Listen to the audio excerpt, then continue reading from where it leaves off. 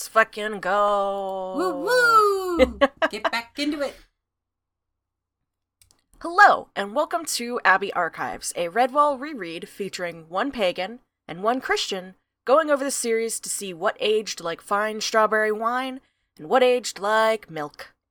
I'm Izzy, I use sincere pronouns. And I'm Kit, I use she, her pronouns. You can find us and content for the podcast, including art and links to other Redwall-related things, at Abbey Archives on Twitter. You can also find us at Abbey Archives on Tumblr now.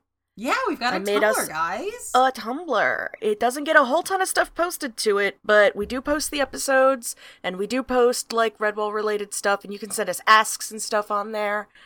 And they'll be anonymous if you don't want people to know that you like this book series, I guess. You can talk about your wild, crazy fan theories. Yeah, some people are shy, and anonymity is a good option. Yeah. Alright, so we've been gone for about 2 months now. This is our first recording in almost probably 2 months now. Yeah. Because I ran away to Canada for a couple weeks and then everything snowballed. And literally. Had burnout. That I'm slowly, like, I'm feeling more like myself. Life exists and happens, and also the world is so much right now. Mm-hmm. To date this, yesterday was Friday, and the Supreme Court sure made a decision in the United States. So we have decided we are going to pop up and give some people something nice to listen to for a bit. Something to let their brains rest, recover, and relax. Yeah. Hopefully.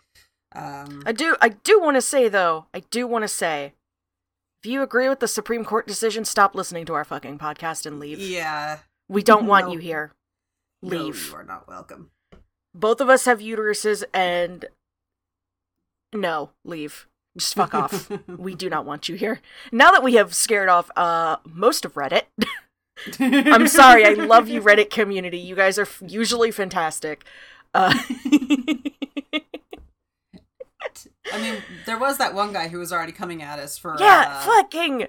There are so many people... Like, okay, I don't know if this is going to stay in or if I'm going to cut it when I get to editing this, but, like, I don't always respond to them because it's usually not worth it, and if I do respond to them, it's to be like, hey, did you listen to the episode? Da-da-da-da-da. And, like, 80% of the time, the person making the comment is like, well, no, I just read the description. Yeah. It's like, okay, well, then you don't know what we talked about. Yeah. So, why are you giving an opinion? It's like, why are you here? You don't even go here.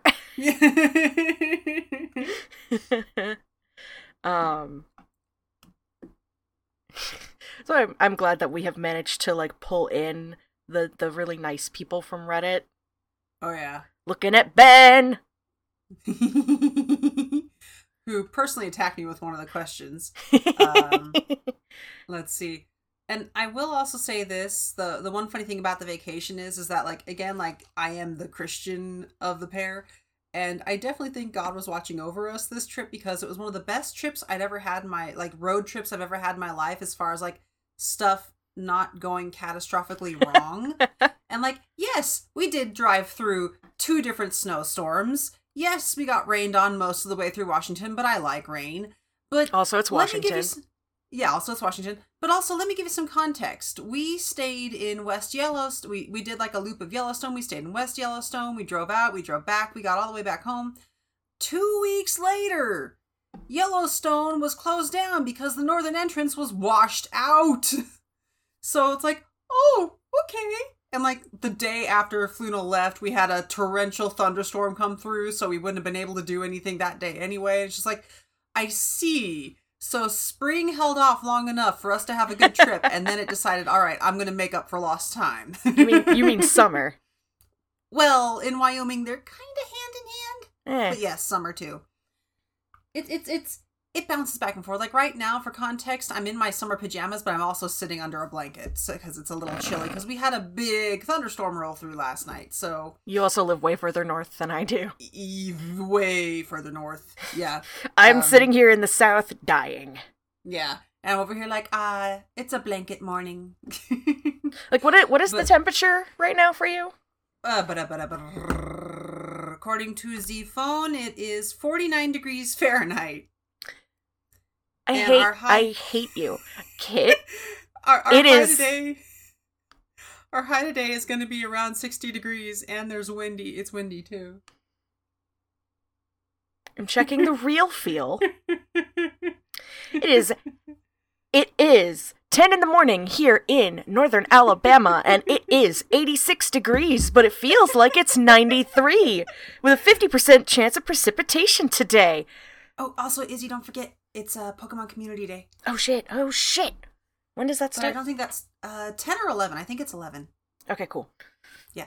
Anyway, but you could double check to make sure it's not starting now. Anyway, it's just like so I had an amazing good vacation, came back refreshed and ready to go, and poor Izzy was still feeling burnout, and my work has changed its hours, which is why I was struggling so bad in the last podcast, because my reading routine was completely destroyed.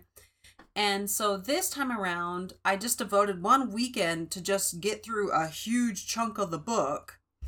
And then after that, it was like, okay, that's just what I'm going to do. It's like when we start the next chunk of the book, I'm going to have one weekend where I get through a big chunk, and then I'll scatter the rest of the reading through little bits. Also, this is an important This is an important announcement. We are going to split the last half of the book into 2 parts, just so we don't burn ourselves out again, because we think we've just been taking these books in too big of chunks. Yeah, and going forward, we're going to be splitting especially the very first part of the books, because it seems that those are the biggest chunks, into multiple recording sessions, because we keep accidentally recording for like 4 or 5 hours at a time, and it's like, Yeah, we can't keep doing this. Not only that, but we want to give people a chance to ask questions more. Yeah. Because I think we are just recording in too large chunks, and people are like, asking questions hard. Yeah. Not just that, but also like in person. I'm going to be starting another campaign with a friend soon, so my weekends are going to be a little busier now too. So how dare you? How dare you abandon me like this? How fucking dare you? Listen, we're going into a world where all the sunken, like, things that sink into the ocean come back, and we're going to have the Titanic as our base of operations. How could I not want to do this? Yeah. That is very cool. Anyway. All right. So we also... get into... yes. Also, we should be, by the time this comes out, hopefully we'll have started it, but we should be already started or starting soon, the streams where we play Lost Legends of Redwall. Oh, right, yes! We need to schedule those, too. We do need to schedule those, because we were talking about doing them on Fridays, but you said your hours changed, so we need to discuss that again. Right, well, I mean, like, the hours changed, which would make me available on Fridays. Okay, cool. Because I get done with work earlier on Fridays than I do any other day of the week right now, so... Yeah. And we're going to be streaming that on twitch.tv/Hearthside Enclave. We will be posting it on Twitter and Tumblr whenever we post to the Abbey Archives and Hearthside Enclave accounts. Make sure you come and watch us when we do. Yeah. 'Cause it'll be a lot of fun. You get to hear us being dorks live. And just cooing over the art, because honestly, the art in those games is so cute. I'm excited to play. Thank you, Lost Legends of Redwall. You guys have been fan-fucking-tastic every time I've spoken to you, because you've always been interacting with me. They finally followed us back on Twitter. Yay! So literally, like, I am the hermit who emerges. Like, I do take the notes, I emerge to do the recordings, and then retreat back to my den. Like, you pay attention to stuff that goes on the Abbey Archives Twitter, you just don't access it. I'm the one who pay. You have the option to access it, just like you have the option to access the Tumblr. You just don't. I do reblog stuff on the Tumblr on occasion. Oh, you do? And, I haven't... post art. Yeah, I do. Like, if you're on mobile, there's an option where, like, if you hold down the reblog button, it'll give you I reblog stuff on occasion, and I did post some of my art there once or twice of, like, my character, my Redwall Sona. Oh, I see. See, you posted your that sleepy picture, and I actually reblogged it because I didn't realize you had posted it directly to the account. Or you had reblogged it from yourself. That's very funny. I just went and looked. This little ferret in a trench coat, Beatrix Potter style, is very cute. It's from the Dolly AI generator. Anyway, guys, check out our Tumblr. There's good stuff on there. Yes. But yeah, so are we ready to get into this now? We got the sillies out. We warmed up. We good to go? Sorry, I just saw the post. Like, being Redwall can warp me.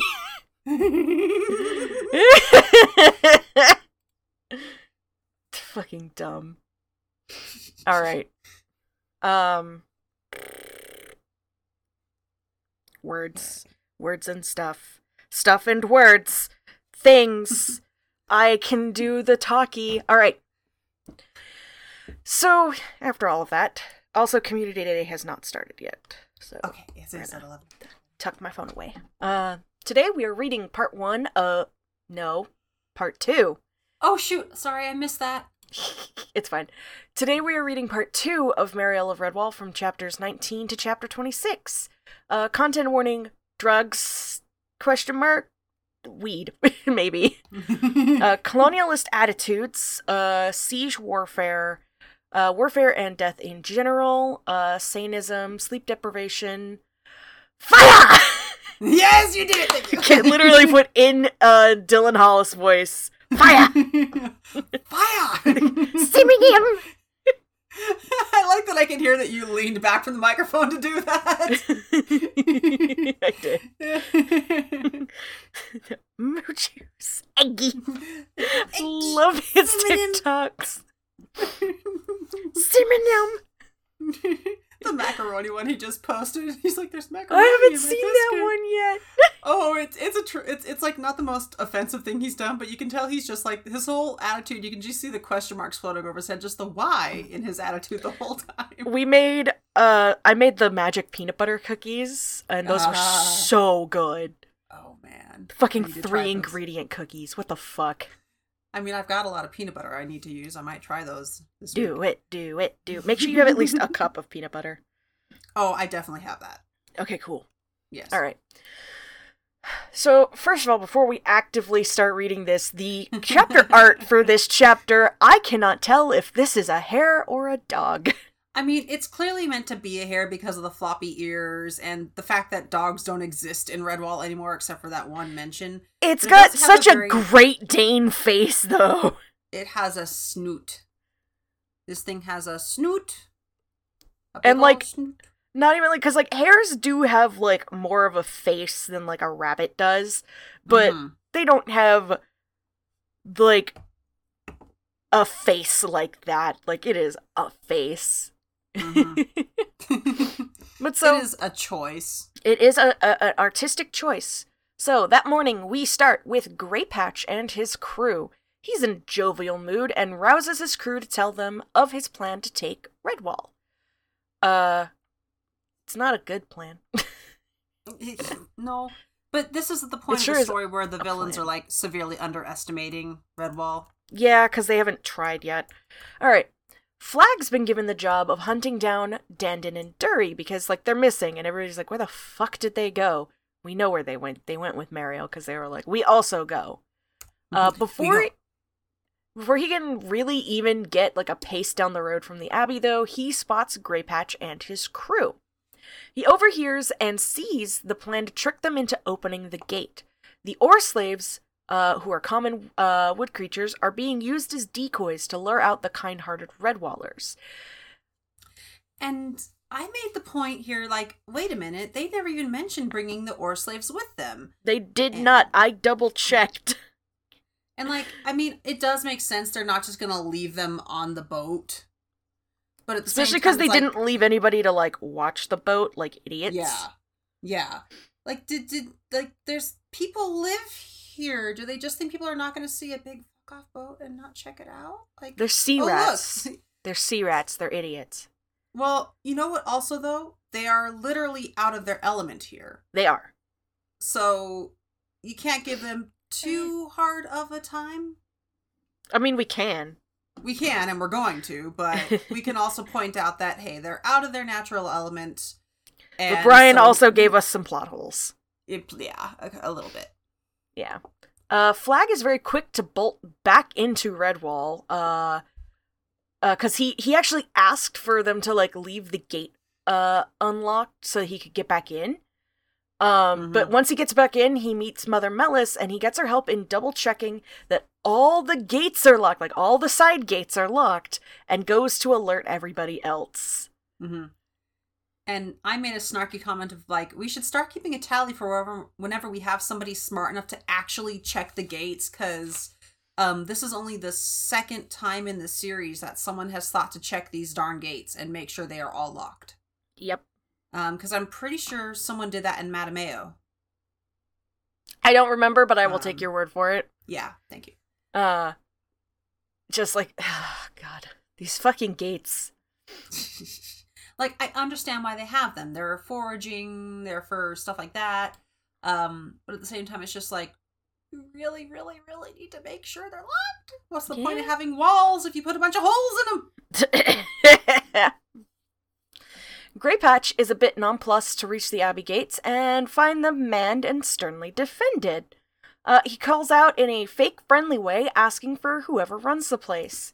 Abbot Bernard replies politely, and Greypatch spins a small, sad yarn about being landlocked seafarers, thrown ashore by a storm and wandering a whole season. He asks for food, and the abbot ducks back to let Flag and Roof Brush take over. And I just put a little note here that I'm already remembering why I like him so much out of the abbots, because he's competent and he knows when to let other people take, command. They do a little back and forth, maintaining polite tones the whole time. Flag calls out the fact, though, that Greypatch is lying by letting a slung stone loose towards the ditch, because this whole time, Greypatch has just been like, it's just me and these ore slaves, and all the while he's had, like, everybody else hiding in the ditch. Mm-hmm. And so Flag, like, and there's a heavy mist in the area, so, like, they can't really see into the ditch because of that. Mm-hmm. But a rat is hit by the stone, and the ruse is up because he yells. It's Big Fang, actually. I forgot to notice that, but it's Big Fang, who is the rabble-rouser in the first book. Yes. Abandoning the lie, Greypatch calls his men to fight. He makes a short but fierce speech to try and intimidate the Redwallers. Unfortunately for him, it really just riles them up, and courtesy of the feisty cook's assistant, young Cocklebur, he gets a hard turn-up to his one good eye, effectively blinding him. Like, he gets knocked over, he's blinded, and it falls to Ringtail to help him escape, and Ringtail to declare that it's war now. And I liked when Brian writes this, like, that feisty spirit of people who are, like, defending, it's the feistiness of the common person, the spirit of somebody who's, like, defending the home, the place that they love. Like, in the book, they describe it as, young Cocklebur, Friar Alder's kitchen assistant, could stand no more. His fighting spirit was roused. Using his apron strings as a sling, he launched a small rock-hard turnip at Greypatch. Bubbling broth pans! Take that, you simmering sea scum! Just, I love when he, like, it's not the great heroes who really make me happy sometimes. It's when, like, just the average Joe is like, you know what? Nah, screw this. Fuck a you. Smack. Yeah. What Bugs Bunny gif are you referencing here? Oh, no. You know how Bugs Bunny is like, this means war. No. You cretin. I haven't seen Looney Tunes in forever! Leave me alone! That's one of, like, his classic lines. You know, like, no! He's just going about, anyway, knocked over and well blinded. Did you read that part? Yes. Okay. But Cocklebur is... Basically, what I was referencing is that Bugs Bunny, he's usually just going about his day. He doesn't start messing with people half the time. Half the time, he's just trying to live his life. Well, then other people start messing with him. So he plays back a little bit thinking, oh, this will be good fun. But then somebody, Elmer Fudd, you know, whoever it is, puts that one toe over the line, they go a little too far, and Bugs Bunny declares, "This means war." And then the full trickster god comes out. I have no idea what you're talking about. I'm gonna make you sit down and watch Looney Tunes. Okay. I mean, I've seen Looney Tunes. It's just been a long time, okay? Anyway, Cocklebur is delirious with success and happily pats Flag's back. They sure showed those sea rats. Formal, though, brings them back to reality, reminding them that these are sea rats. One lucky turnip shot isn't going to deter them for long, and Simeon advises caution. Stay in the walls and keep up their guard. The abbot delegates the defense planning to Flag and Roof Brush. When he asks Melis if she approves, she wishes that they could help the ore slaves, and can't they? Flag and Saxtus both gently dissuade her. They have to defend the Abbey first. They couldn't save anyone if they let the Abbey fall, after all. And I did make a comment of, like, I wonder if someone's going to sneak out and do it anyway, but no, nobody does. And they honestly didn't really need to.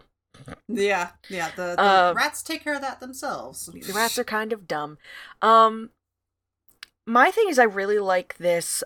So this is definitely a little bit of, I think, Brian's humanitarian politics coming through with, like, you have to make sure that you take care of yourself so that you can take care of other people. They're no use to those ore slaves if they don't keep the Abbey safe.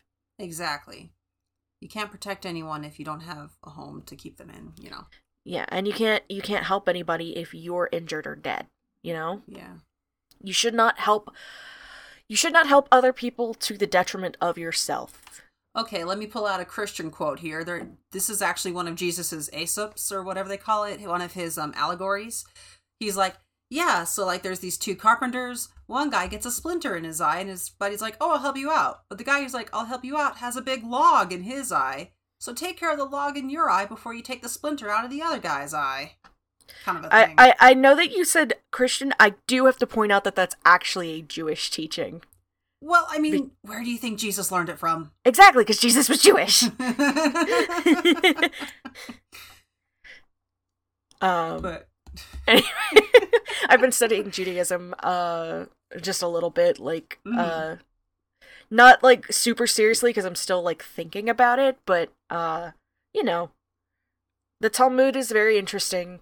It's just basically supplementary stories to the Torah. I just dropped something. Fuck.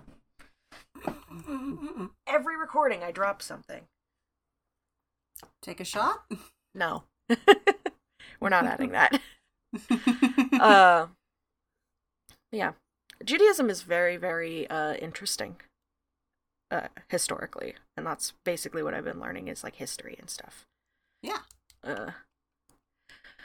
So, as a hot summer morning unfolds, Grey Patch tends to his temporarily blinded eye and tries to keep his crew from mutinying. He tries to make light of the encounter. I think it's not Kyobo, it's just Kaibo. I did type Kaibo. Kaibo tries to hide his voice as he mutters that they should have listened to Big Fang. It doesn't work, though, and Grey Patch makes a note to see him later. Big Fang's, idea as we go forward, like, he tries to brush off the complaint, but Big Fang persists. His plan to rush them would have worked better, and when Grey Patch asks him how he planned to do it, he says, element of surprise. He would have burned down the gates in the middle of the night, then gone in slashing and slaying. He also mocks Grey Patch for his failed plan to use stealth and cunning, and mocks his injury. The crew seems to be starting to agree, until Pakatuk, who realizes his life would be forfeit after a mutiny, yells out in support of Grey Patch. He's kicked for his support. And, of course, like, all of the rats are like, we don't listen to ore slaves. Yeah, just like shut your mouth. Yeah. The other rats rally around Big Fang, who says it's time they return to the sea and the Dark Queen. She's the best ship out there. They'll be better off there than in the forest. Dragging the slaves, they head back towards the ship. Fishgill, though, who is the steersman, or the steers rat, sticks with Grey Patch, comforting him. Big Fang is a hothead, and either he'll get them all killed, or will get killed himself and send the crew limping back to Grey Patch. He's grateful for the rats' loyalty, promising in a couple days they'll see who's the real captain of the Dark Queen. Honestly, I do find it interesting how Yes. how like Big Fang is just kept around. Just like it's like one of the big differences between like Clooney and Scourge, like the villains we've seen beforehand, and even Gabul himself. Like most of them would have killed Big Fang by now. Oh, yeah. Like I think that's supposed to show the difference between Grey Patch and Gabul. Gabul would have killed Big Fang for yelling. Yeah. Like, just immediately would have just killed him. Whereas Grey Patch is like, but if I do that, I have limited men here. Yeah, and I need to preserve my resources. He's being smart, is what he is. Mm-hmm. Grey Patch is very smart. I mean, how else do you think he got away from Gabul? Yeah. Who is just, having a time. We're not there yet, but he's having a time. Having a bad time. Having a bad time. God. Clary and Co. are alerted to something being wrong when they don't find Packatug in his usual place. They find the river crossing, and the remains of... and the remains of the green fang. Sorry, my brain just decided to stop working for a second, as it does. I hate that when that happens. Around midday, they find the Dark Queen. They then have a merry old time making sure she is less than seaworthy. They remove the rudder, hide it in the forest. They completely destroy the wheel and just throw the pieces everywhere. They sink the oars and they just ravage the rations. They throw most of the rations into the river, and then eat whatever's left, and there's this whole, like, little bit where one of them takes a bite into, like, a biscuit, but there's a weevil in it, and they throw it away. So they're like, ugh. I'd be as ornery as these guys if I had to eat tuck like this. Yeah. And I made a little note of how, because I know, like, Brian, it's like, it wouldn't be this easy. They won't get the Dark Queen back. They won't loop back around. So I'm like, all right, what is going to stop them from getting the boat back and launching? And it's like, oh, this is very clever because the hares were already set up to make this journey. Like, Brian is just, he's on the ball with this book as far as, like, the big plot points goes. He is really keeping things tight. Yeah, he's setting things up and knocking them down in a way that makes sense. It's very satisfying. It is very satisfying to have, like, these plot elements tie back together. I made a comment at the end of the book that, like, the B-plot of this book does not feel contrived. Like, it feels way more connected to the A-plot. Especially because we don't have a dumb shit C-plot. Yeah. Because, like the C-plot ties in deeply with the A-plot. It's just, it's not even, like, I wouldn't even call it, like, a full branch of its own plot. It's just part of the A-plot that hasn't reconnected yet. It's a branch of the A-plot. It's like A.2. Yeah, exactly. Once the hares are done with lunch, they raid the archery supplies and set up guard on this ship. Because they know the rats will be back at some point. Oh, yeah. That same morning, Mariel and Co. strike off into the ominous forest. It is dark and kind of wet, and they don't like it. Dury keeps reciting the poem, Tarkin snarks at him, and they start a little argument until Mariel calls them to task. They pass through the gloomy forest, each lost in their own thoughts. And may I read that little bit of the poem, though, just to help point out one of the comments? Find the trail and lose your life when in the woods these prisons keep. With senses sharp and open eyes, my nose shall not send me to sleep, is the next part of the poem. Yeah, and I do have to point out here that they're all thinking about, like, the people that they've left behind, family, things like that. Like, they are lost in thought and not paying attention. Yeah. And so, lost in daydreams, Tarkin begins to sing a little ditty. Mariel once again asks him to be silent, and he apologizes. It's a good smell, he says, reminds him of Han Rosie. Predictably, they all fail to realize that the scent is making them fall asleep, and they all pass out. Yep. Which part of me was just like, you idiot, he was literally talking about not letting your nose lead you to sleep, and they're just so internally focused, it's just, I'm I know if they actually listened to most of the warnings and succeeded in avoiding the dangers, we wouldn't have as much excitement in the story. Yeah. But I'm still going to point out, like, there's ways to do this without making them look like a bunch of blundering goobs. I mean, they get a little smarter, but also, they are all very young. Good This point, yeah. This is the thing, this is part of why these are children's books. Yeah. Barring Mossflower, all of our protagonists have been extremely Teenager young. at the most, yeah. Yeah. Mossflower, like, Martin was an adult. He was just, you know, a young adult. Yeah. But everybody has been very young. I would think Tarkin is the oldest out of all of them. Yeah, and he's the most useless at times. He is the most useless motherfucker. I mean, like, he does come in handy. And the reason that I don't completely detest him is that he has genuine moments of But he's still a hair. But, yeah. Worst guy you know just made a really good point. Literally, yeah. God. Anyway, they all slowly wake up to find themselves bound to a tree, being interrogated by an odd creature who calls himself Snidger. Snidger is covered in weeds and bark. Like, he's got a bark cloth mask. He's, like, just covered in weeds. Snidger speaks in, like, a heavy accent, which also predictably Tarkin decides to make a smart-ass comment about. I hate him. Mm-hmm. Just, like, what? Like, what? Can't even talk properly. Sir, I'm going to strangle you with your Harolina. Yeah. Like, okay, let me see. Well, it's that typical kind of, like, broken English that Brian likes to use, like, hee, smarty mouse, dissin, a smarty mouse. Or, you, sure up. Snidger's talking, not true. Anyhow, where you from? Like, words combined together, big, you know, like, all blurred together, a bunch of, like, rolls. This really feels like together. so... Sleep asleep, yeah. So you've heard, people who live, like, pretty deep in Appalachia talk, right? Like, that mm-hmm. true blue hillbillies speak that you just cannot understand unless you already know. I think the way I've heard it is, like, it's like the words have just gently been slurred together. Yes. That's exactly what it is. Like, if you listen, you know what the person is saying, but they slur the words together and talk pretty quickly. And that's just, like, a lot of people are like, oh, they don't know how to talk properly, they're not educated. It's like, no, that's just how they talk. Yeah. Those people are some of the smartest goddamn people. It's like, okay, King of the Hill, right? All right, everybody, buckle up. We're going to get an Appalachia lesson from Izzy. Well, I mean, King of the Hill's set in Texas, but, you know, what's-his-face, the one character, I do not remember. Boomhauer. Boomhauer, yeah. Boomhauer talks like that. Yeah. But, like, if you listen to him, you know what the fuck he's saying. Yeah.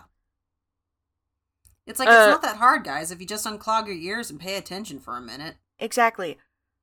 Like, this just sounds like, to a degree, it actually sounds like Snidger is talking a little slower so that they can understand him. But, probably. like, with all of the other, like, what the Flitch Eyes, which is what they're called, with the Flitch Eyes, they just all talk like that. And they can understand each other perfectly fine. Yeah, it's not great. It's classism. Yeah. Classism. We love classism. No, we don't. We hate it, actually. Yeah. I just had to point it out, though. Like, this is, like, one reason that, like, I actually started to enjoy Mariel's parts less, because Mariel and her crew are kind of dicks for this entire chunk of the book. Yeah. I think, so, having read it, like, yes. But I do think some of it is a little justified because they are in new territory and they are scared. Yes. So it's like it's understandable, but also, like, to spoil a little bit further in the book, they do end up just being followed by a bunch of lizards, and, like, there's a shit fuck ton of them, and there's only 4 of them, and to their knowledge, lizards eat mice and hares. Which, and lizards would eat mice if they had the chance. So. Exactly. So, like, they're scared, and they're trying to make sure that they don't get eaten with what they know has worked so far. And the lizards are just kind of like, what the fuck? Yeah, like, we're just curious. Why don't... Like, they don't say anything, but it's just that vibe where it's like, you could just talk to us, but since you're doing this, we're not even gonna bother. It is actually... I will say that it's a little funny that Brian, he does write it in a way that it's almost like you do see that Marielle is kind of like in the wrong here. Like, she is like... They're not scared of her. They're just kind of like mildly offended and just not wanting to deal with her. They're curious because... shit, we're gonna talk about this more. But, like, yeah. it's just one of those things where, like, these are a bunch of kids who have never been in situations like this before. I think Mariel might have the most experience with this, and, like, her experience with threats is to threaten them back, and that has worked for her. Good point. She is coming from a place of trauma, so... Exactly. And the others, like, Tarkin is, even if Tarkin is a fucking idiot and it doesn't like being like a combat hare, he was trained. He also knows, like, okay, lizards will try to eat you. They will try to hurt you. And the other two are from the Abbey. They don't know anything about this danger. One of them just went through a highly traumatic experience, and the other one's just barely not a Dibbin. Yeah, just really literally barely. Like, still in with the kids, still being taken in by, like, literally, he just had 2 Dibbins take him for a ride with that whole strawberry tree. Exactly. Like, he's... Speaking of, I saw a strawberry tree in the, botanical Was it blue gardens. and did it float away? No, but it was a strawberry tree. I That's got a amazing. picture of it. Nice. So yeah, like, their reaction to a lot of the stuff, especially because, like, they came into that area when we get to it, like, from this... where they almost died, and then had to spend the night with a bunch of owls who kept threatening them. Yeah, oh, speaking of... Anyway, yeah, Snidger calls on their allies, and they rise from around them, chanting that they are the Flitchi. This tribe of small, ghillie-suit-wearing creatures just absolutely go to town on the heroes' supplies. Trying to ignore it, the heroes look for the next part of the rhyme, a hollow oak that they can beat to call for help. Did you mean to do this? Yeah, a little bit. Partially, it was like, once I wrote it, I was like, I'm just gonna leave that in there so Izzy can yell at me. Alright. It takes a beat, but they realize they're tied to it. Or rather, they don't realize. Tarkin Bin knew, and was just like, oh yeah, we're tied to it. And they all looked at him like, you couldn't have said that before? Tarkin was like, you didn't ask. Yeah. That was basically I'd say he's definitely not at fault this time. No, not at all. Mariel manages to get them all free, and while the other 3 fight the Flitchi, Tarkin begins kicking the oak and hollering that they are from Redwall. The scene ends with all of them falling under a swarm of the Flitchi. And, Kid, I'm just gonna let you read what you put as a note for this bit. So, for context, Marielle is going to town with the Gullwhacker. No, she doesn't have the Gullwhacker. She took the ropes. But yeah. She took the ropes that they were tied with and turned them into, like, smaller Gullwhackers, basically. Yeah. But they don't have that dried salt in them. So I wrote, Gatekeep Girl Boss Gullwhack. Yep. Izzy's going to divorce me, as usual. Yep. Divorce. Yep, How dare you? You're horrible and the worst. I'm gonna just destroy you with my mind. Destruction. Anyway, so the next scene, we come up on Ron Blade, who, if we remember, is our badger. Ron Blade is armored and patrolling the shores of the beach near his beloved mountain. He should be sleep-deprived, but the sound of a ship arriving on the walks... The walks? No. The walks? Sound of a ship arriving on the walks. That's going in the bloopers. I had to do it once I realized what I said. But the sound of a ship arriving on the rocks has awoken his inner warrior. Some sea rats are due for a little hell. Like, he says that he sent his hairs off. Like, said sea rats are the lot that are under the control of Orgai on the Waveblade. They've run aground because it's so fucking foggy, and are trapped tight until the fog obscuring everything pulls back. They've realized that there is a hole in their hull just above the waterline, which can be dangerous for a ship. So they have to repair it. Ronblade is waiting for the fog to lift as well. He has sent his hairs off so that this fight would be his and his alone. He wants to kill rats today, kill them, and avenge his fallen hairs. Like, the way that this is written, I need to go to it because it is chilling and disconcerting. While I find it, you can read your... Yeah. Basically, I like that... is this the herbs thing yet? Okay, sorry. I have notes about him being sleep deprived, which I made a joke about. Someone should get him some of those herbs. The man needs to sleep. To which it goes, wait, are those noxious herbs just weed? But they supposedly smell like perfume. And I put the note, I shouldn't be making notes right now. I am in a mood, and y'all are just going to have to deal with it. And I don't remember why I was in the mood I was in, but it was just like, is this just weed? Is he just like, that's why I put the drugs ? Because the Flitcheye in this section, like, they do use those mix of herbs, which it's not weed. Weed smells like skunk half the time.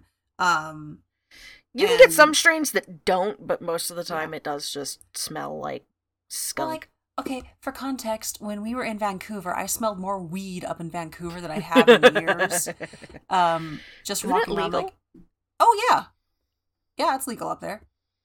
But we were also walking through like the Davies Village, like the gay part of Vancouver. So it was extra strong. And then then Fluna, who is from Europe, where weed is not as popular, but at least not in her area. That's because they have fucking healthcare. That and tobacco and smoking is still more predominant. Like there's it's stuff fair. everywhere. But at one point we were back in Wyoming. No, we were in Montana. We were almost back to Wyoming, and we passed by a skunk on the side of the road, and she didn't see it, but I did. And the smell hit, and she was like, "Why are we smelling weed out in the middle of nowhere?" I'm like, "No, Fluna, that was actually a skunk this time." For context, Fluna's from Spain. Yeah. And then to loop back to the more serious notes I made, though, about I do want to say that I made a note that the weeds that the Flitcheye were burning could have been lavender and chamomile and something else that I couldn't find from a quick Google search, because the smells of lavender and chamomile can make you sleepy. There's probably something else mixed in there. Although, then again, considering, like, if we go with my theory that the animals are roughly, like, the proper animal size with some adjustments to make things a little more even, it would make sense if this would be enough to overpower them because smaller lungs. Yeah, it could also be poppies. Yeah. Poppies. Poppies will put them to sleep. Opium. Opium will put them to sleep. I'm sorry. But I'm not sorry. That's all right. And then the second note I had in regard to Ron Blade. Good God, Brian, that name. Ron Blade. Ron Blade, Wide Stripe. Yep. This is character writing where it's really good. And Brian is, like, you remember how I've complained before in the earlier 3 books, how so often Brian would write these characters as, like, fierce warriors, but then they're not allowed to get vengeance. They're not allowed to be fierce and vicious like that he describes their nature. Here is a warrior who he is writing as bloodthirsty. This is premeditated murder, essentially. He is waiting to kill these rats. These rats have not attempted to invade. These rats are not here for Salamandastron. They don't even know where they are, but they are on his shore, and he's just waiting for the chance to kill them. Yep. And I like that. It's terrifying, it's dark, and it's good, because here is ostensibly a good creature who is getting ready to do something absolutely savage because of the pain that another sea rat inflicted upon him. This is the cycle of revenge rearing its ugly head in the most vicious of ways. Yep. Let me read this bit. Ron Blade expanded his massive chest, letting out a great sigh of pure joy at the memory of his night stroll. was not often the big badger got a shipload of sea rats delivered to his doorstep. That was why he had sent his hares away. The Lord of Salamandastron wanted this one all to himself. Picking up his formidable broadsword, he swung it easily across his shoulders and strode silently back to the tide line. Standing with the waves lapping his studded leg greaves, Ronblade Widestripe resembled a great carved statue set at the edge of the sea. Fog swirled around his armored body as he listened to the sounds of the cursing sea rats, who were waiting for the fog to lift. So was Ronblade. He remembered the dead bodies of his 3 hares swaying in the shallows of the tide line, the work of sea rats. A huge rumble of satisfaction welled up in his throat as he anticipated loosing his wrathful battle sword upon Orgai and the Waveblade's crew. And it's like, just before this, like, it was just like, oh, I'm out for a nice stroll. And then it's like, oh no you're not, actually. Yeah. He's out to do a murder. You're here to do a murder. You're here to do many murder. And, like, I'm not gonna say that, like, these sea rats specifically, as we learn later, don't deserve this. I mean...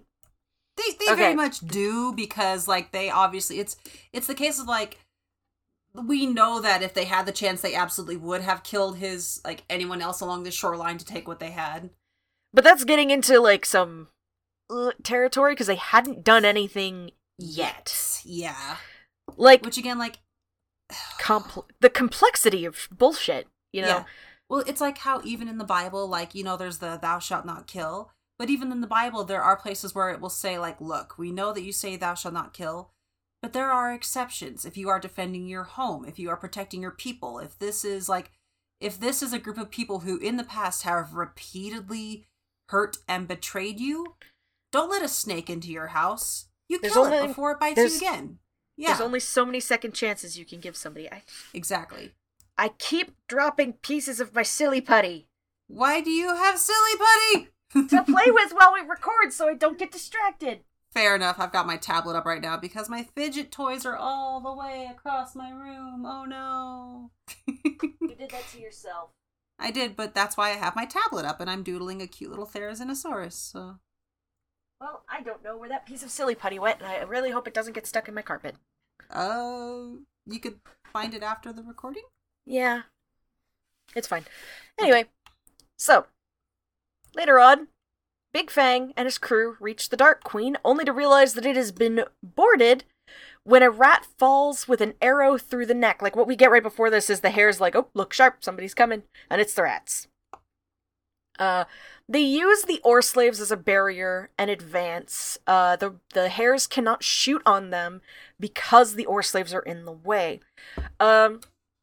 Big Fang offers to parley. This is really, really funny to me, and I'm not entirely sure if it's on purpose or not, because I didn't actually sit and Google this one. So we know the term parlay, which means to try and come to an agreement between two opposing parties. And I'm going to blame Pirates of the Caribbean for this because they always very clearly say it parlay. It's the L-A-Y, parlay. So that's why I wrote it parlay, because all my life I've heard it said parlay. That my brain didn't read it as parley. Okay, so parlay is a North American word. It's English, but like North American English, I guess we made it up or got it from something. Turn an initial stake or winnings from a previous bet into a greater amount by gambling. Oh, for goodness sakes. It is actually supposed to be spelt parley. I'm going to fight the English between language. Opposing sides in a dispute, especially a discussion of terms for an armistice. I'm going to fight the English language. So it is parley and not parlay. No, I'm sure it was right. It's just my brain was like, no, this is what it should be. And... Yeah. I kept misreading parley as parsley. I was very tired. We are in a state. Just to give you guys some context, like, just putting out the Mariel, like that last recording we did, like, I was having trouble reading. And then poor Izzy, Seer was having trouble, fucking editing, I kept forgetting. Editing. And so it was like, this is just Like, it's like... This book is cursed. It's like, we're really enjoying this book. We are really... Is it because we're liking this book that we're having so much trouble? Is it when we get to a book that we dislike that everything's going to suddenly go smoothly again? I don't know. Well, we'll see. I don't remember what the next book is. Anyway. Yeah, so Big Fang offers to... Oh, shit. Yeah. Oh, man. Oh, no. That one's also going to be rough. Because we both like that book. Oh no! The curse! Ah! Bad matches, everybody. It's going to be a wild few months. Oh god, yeah. So Big Fang offers to parley, and Clary refuses, because, like, they don't parley with sea rats. Mm-hmm. Big Fang hurls a spear and manages to pin Clary's paw to the side of the ship. Rosie and Time injure and kill a rat with, they injure one rat and kill another with arrows, and the rats once more retreat, while Rosie tends to Clary's injured paw. They wager they're stuck aboard the boat until it heals. And Big Fang, of course, because of this, just immediately loses control of the crew. Kaibo takes him down in a fight, pointing out that the hares have scuppered the Dark Queen. And when Big Fang, tries to argue, like, oh, we could repair it, it's like, no, we fucking can't! Like, do we look like carpenters? We're sitting ducks! Sir? Yeah. You fucking idiot! He says it's time to go back to Grey Patch and the hope of an easy life at the Abbey. With a knife to his throat, Big Fang agrees. Like, Kaibo has basically made himself the spokes-rat of the rest of the rats. So he's not captain. He's not trying to be captain. He's just basically like, listen. He wants what's best for himself and for the other rats, more or less. Mostly for himself, but, the other rats are part of that. The head of the Sea Rat Union. Unionize the Sea Rats! Well, I didn't vote for you. It's no way to run a society. Strange women giving out swords in the middle of lakes. If some moistened bee would love to scimitar me, they'd haul me away. Help, I'm being repressed. Fuck. Anyway, Mother Melis catches Bag and Run, keeping watch for sea rats, and sends them smartly back into the Abbey. She worries for her beloved home, but Flag and Saxus comfort her. Yes, the sea rats might be back, but they're not going to give up the Abbey so easily. And then you forgot to put a little break here. Oh, apologies. For the chapter. Usually, well, like, for me, it's like the chapter break is a space, and then the break is, the little tilde. Yeah. So, sorry, the tilde is meant to be like a break between scenes, whereas an actual space between paragraphs is a chapter break. That's why I have it set up, yeah.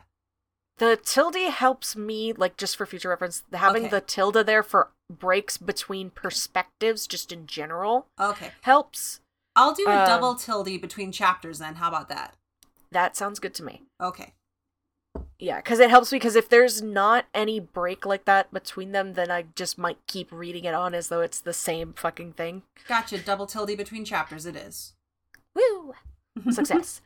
Mariel is saved from a stabbing by the arrival of Stonehead McGurney, a fierce and mighty barn owl. And we can't... Again, this book is robbing me of my Deus Ex jokes because Brian set this up since part 1! Yup. I'm being robbed of my snark. No snark for you. None. He's too competent, this book. This fucking owl has a Scottish accent. I love him. It's just, literally, Snidger approached Mariel, brandishing the sword. Weighted down by Flitcheye, she was unable to move. Helplessly, she watched him raise the glittering blade. From nowhere, a huge voice rang out. I was born on a dark night in a storm. I'm the roaring child of Heavywing McGurney. Shaking your fur, Flitcheye. Stonehead's arrived. He's just so I love him. He just comes in, bowls them all over with his own head. Yeah. like a battering ram. And I love that it's a barn owl. Of all owls he chose to be like this big brute, it's a barn owl. It's so good. Stonehead was aptly owl so far. He's very good. Stonehead was aptly named. He used his massive head like a battering ram, thudding and butting with the speed of a striking snake as he shouted aloud at the terrified Flitcheye tribe. "Stand and fight, you forest weeds! Why, if I couldn't slay a dozen of you before breakfast, I'd die of shame! I can drink a river dry and eat an orchard bare! I'm Stonehead McGurney, bravest of the brave!" I'm not going to try and do a Scottish accent. This owl definitely has a Scottish accent. Oh, yeah, with a name like McGurney. Oh, yeah. Oh, yeah. But I also love that, like, he talks about how, like, he's not the wisest, but he is the bravest. And it's like, I like that. No, it's very good. Literally, 6 Flitcheye were backing off toward the woods. Stonehead spotted them and yelled, "Get back here! Down your pits and shut the lids! Run away and I'll follow you to the ends of the earth! You know I never lie, we McGurneys aren't the wisest owls anywhere, but by thunder, we're the bravest!" Oh my god. It's very good. Him. He's so good. And he's a himbo owl. He is. So the Mariel and Co let him finish the fight on his own. Literally, like, it says, Mariel and her companions got the feeling they would offend the big barn owl by joining in the fight.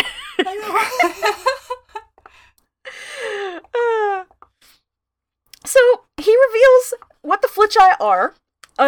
Basically, he turned to the 4 travelers aggressively. "So you're the Redwall creatures, eh? Should never let yourselves be caught, by this lot. Flitcheye, ha! I'll show you what they are. Come here, you." Snidger came, but not quickly enough. Stonehead grabbed him in one powerful talon and ripped away the bark cloth mask and trailing weeds. "There's a Flitcheye for you. Skinny little weasels dressed up, that's all they are. Here, do you want me to butt 'em right over the top of that hollow oak? I can do it easily, you know." They're small weasels. Least weasels, least weasels, least weasels. He's so ready to just do a violence. Oh, he's so ready to do a violence. And didn't we have a whole discussion in the Discord about, like, if there's a least weasel, is there, like, a maximum weasel or a most weasel? That's a Wearet. Yeah. Oh, no! The Wearet is the maximum weasel. Oh, no! I don't like that. Flitcheye, the least amount of weasel. The Wearet, the most amount of weasel. There's our sliding scale, guys. Yep. With the Flitcheye suitably subdued, Dandin introduces them all. We learn Stonehead has a wife and 4 chicks, and he's more than happy to have them all over for supper to meet them. Despite being quite prone to fights and ferocity, the owls make excellent hosts. And it's really good because they have, like, a dinner, like a mushroom salad ready for them. Yeah. And they're just like, we're not going to ask why the owls aren't eating with us. Because they notice in the bushes remnants of bark cloth masks and clumps of suspiciously arranged weeds. Yep. It's very funny. Like, straight up confirm that these guys just occasionally eat the Flitcheye. That's probably their main source of food, honestly. Mm-hmm. And you know what? They don't give them any crap for it. It's like, good. Yep. They are excellent hosts. They fed us a mushroom salad. They didn't try to get us to eat Weasel. You know what? They're not trying to eat us. Like, this is fine. This is, again, like, part of one of the books that feels like very Beatrix Pottery to me, where it's like these big predators who, like, they could eat you, but they're also very excellent hosts. So as long as they're behaving civilized, no reason to be worried.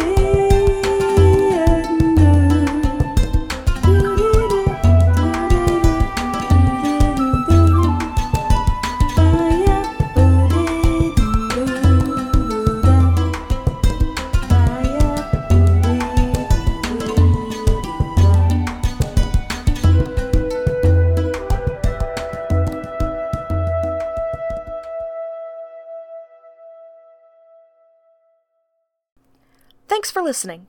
If you like this podcast and want to help keep it going, please consider donating to our coffee, linked in the description below. Follow our Twitter and Tumblr at Abbey Archives, and join our Discord. This podcast is part of Hearthside Enclave, and some other shows you might like are Hope's Hearth, a solar hope punk actual play podcast, and Post-Apocalyptic News Radio, a Fallout-inspired audio drama.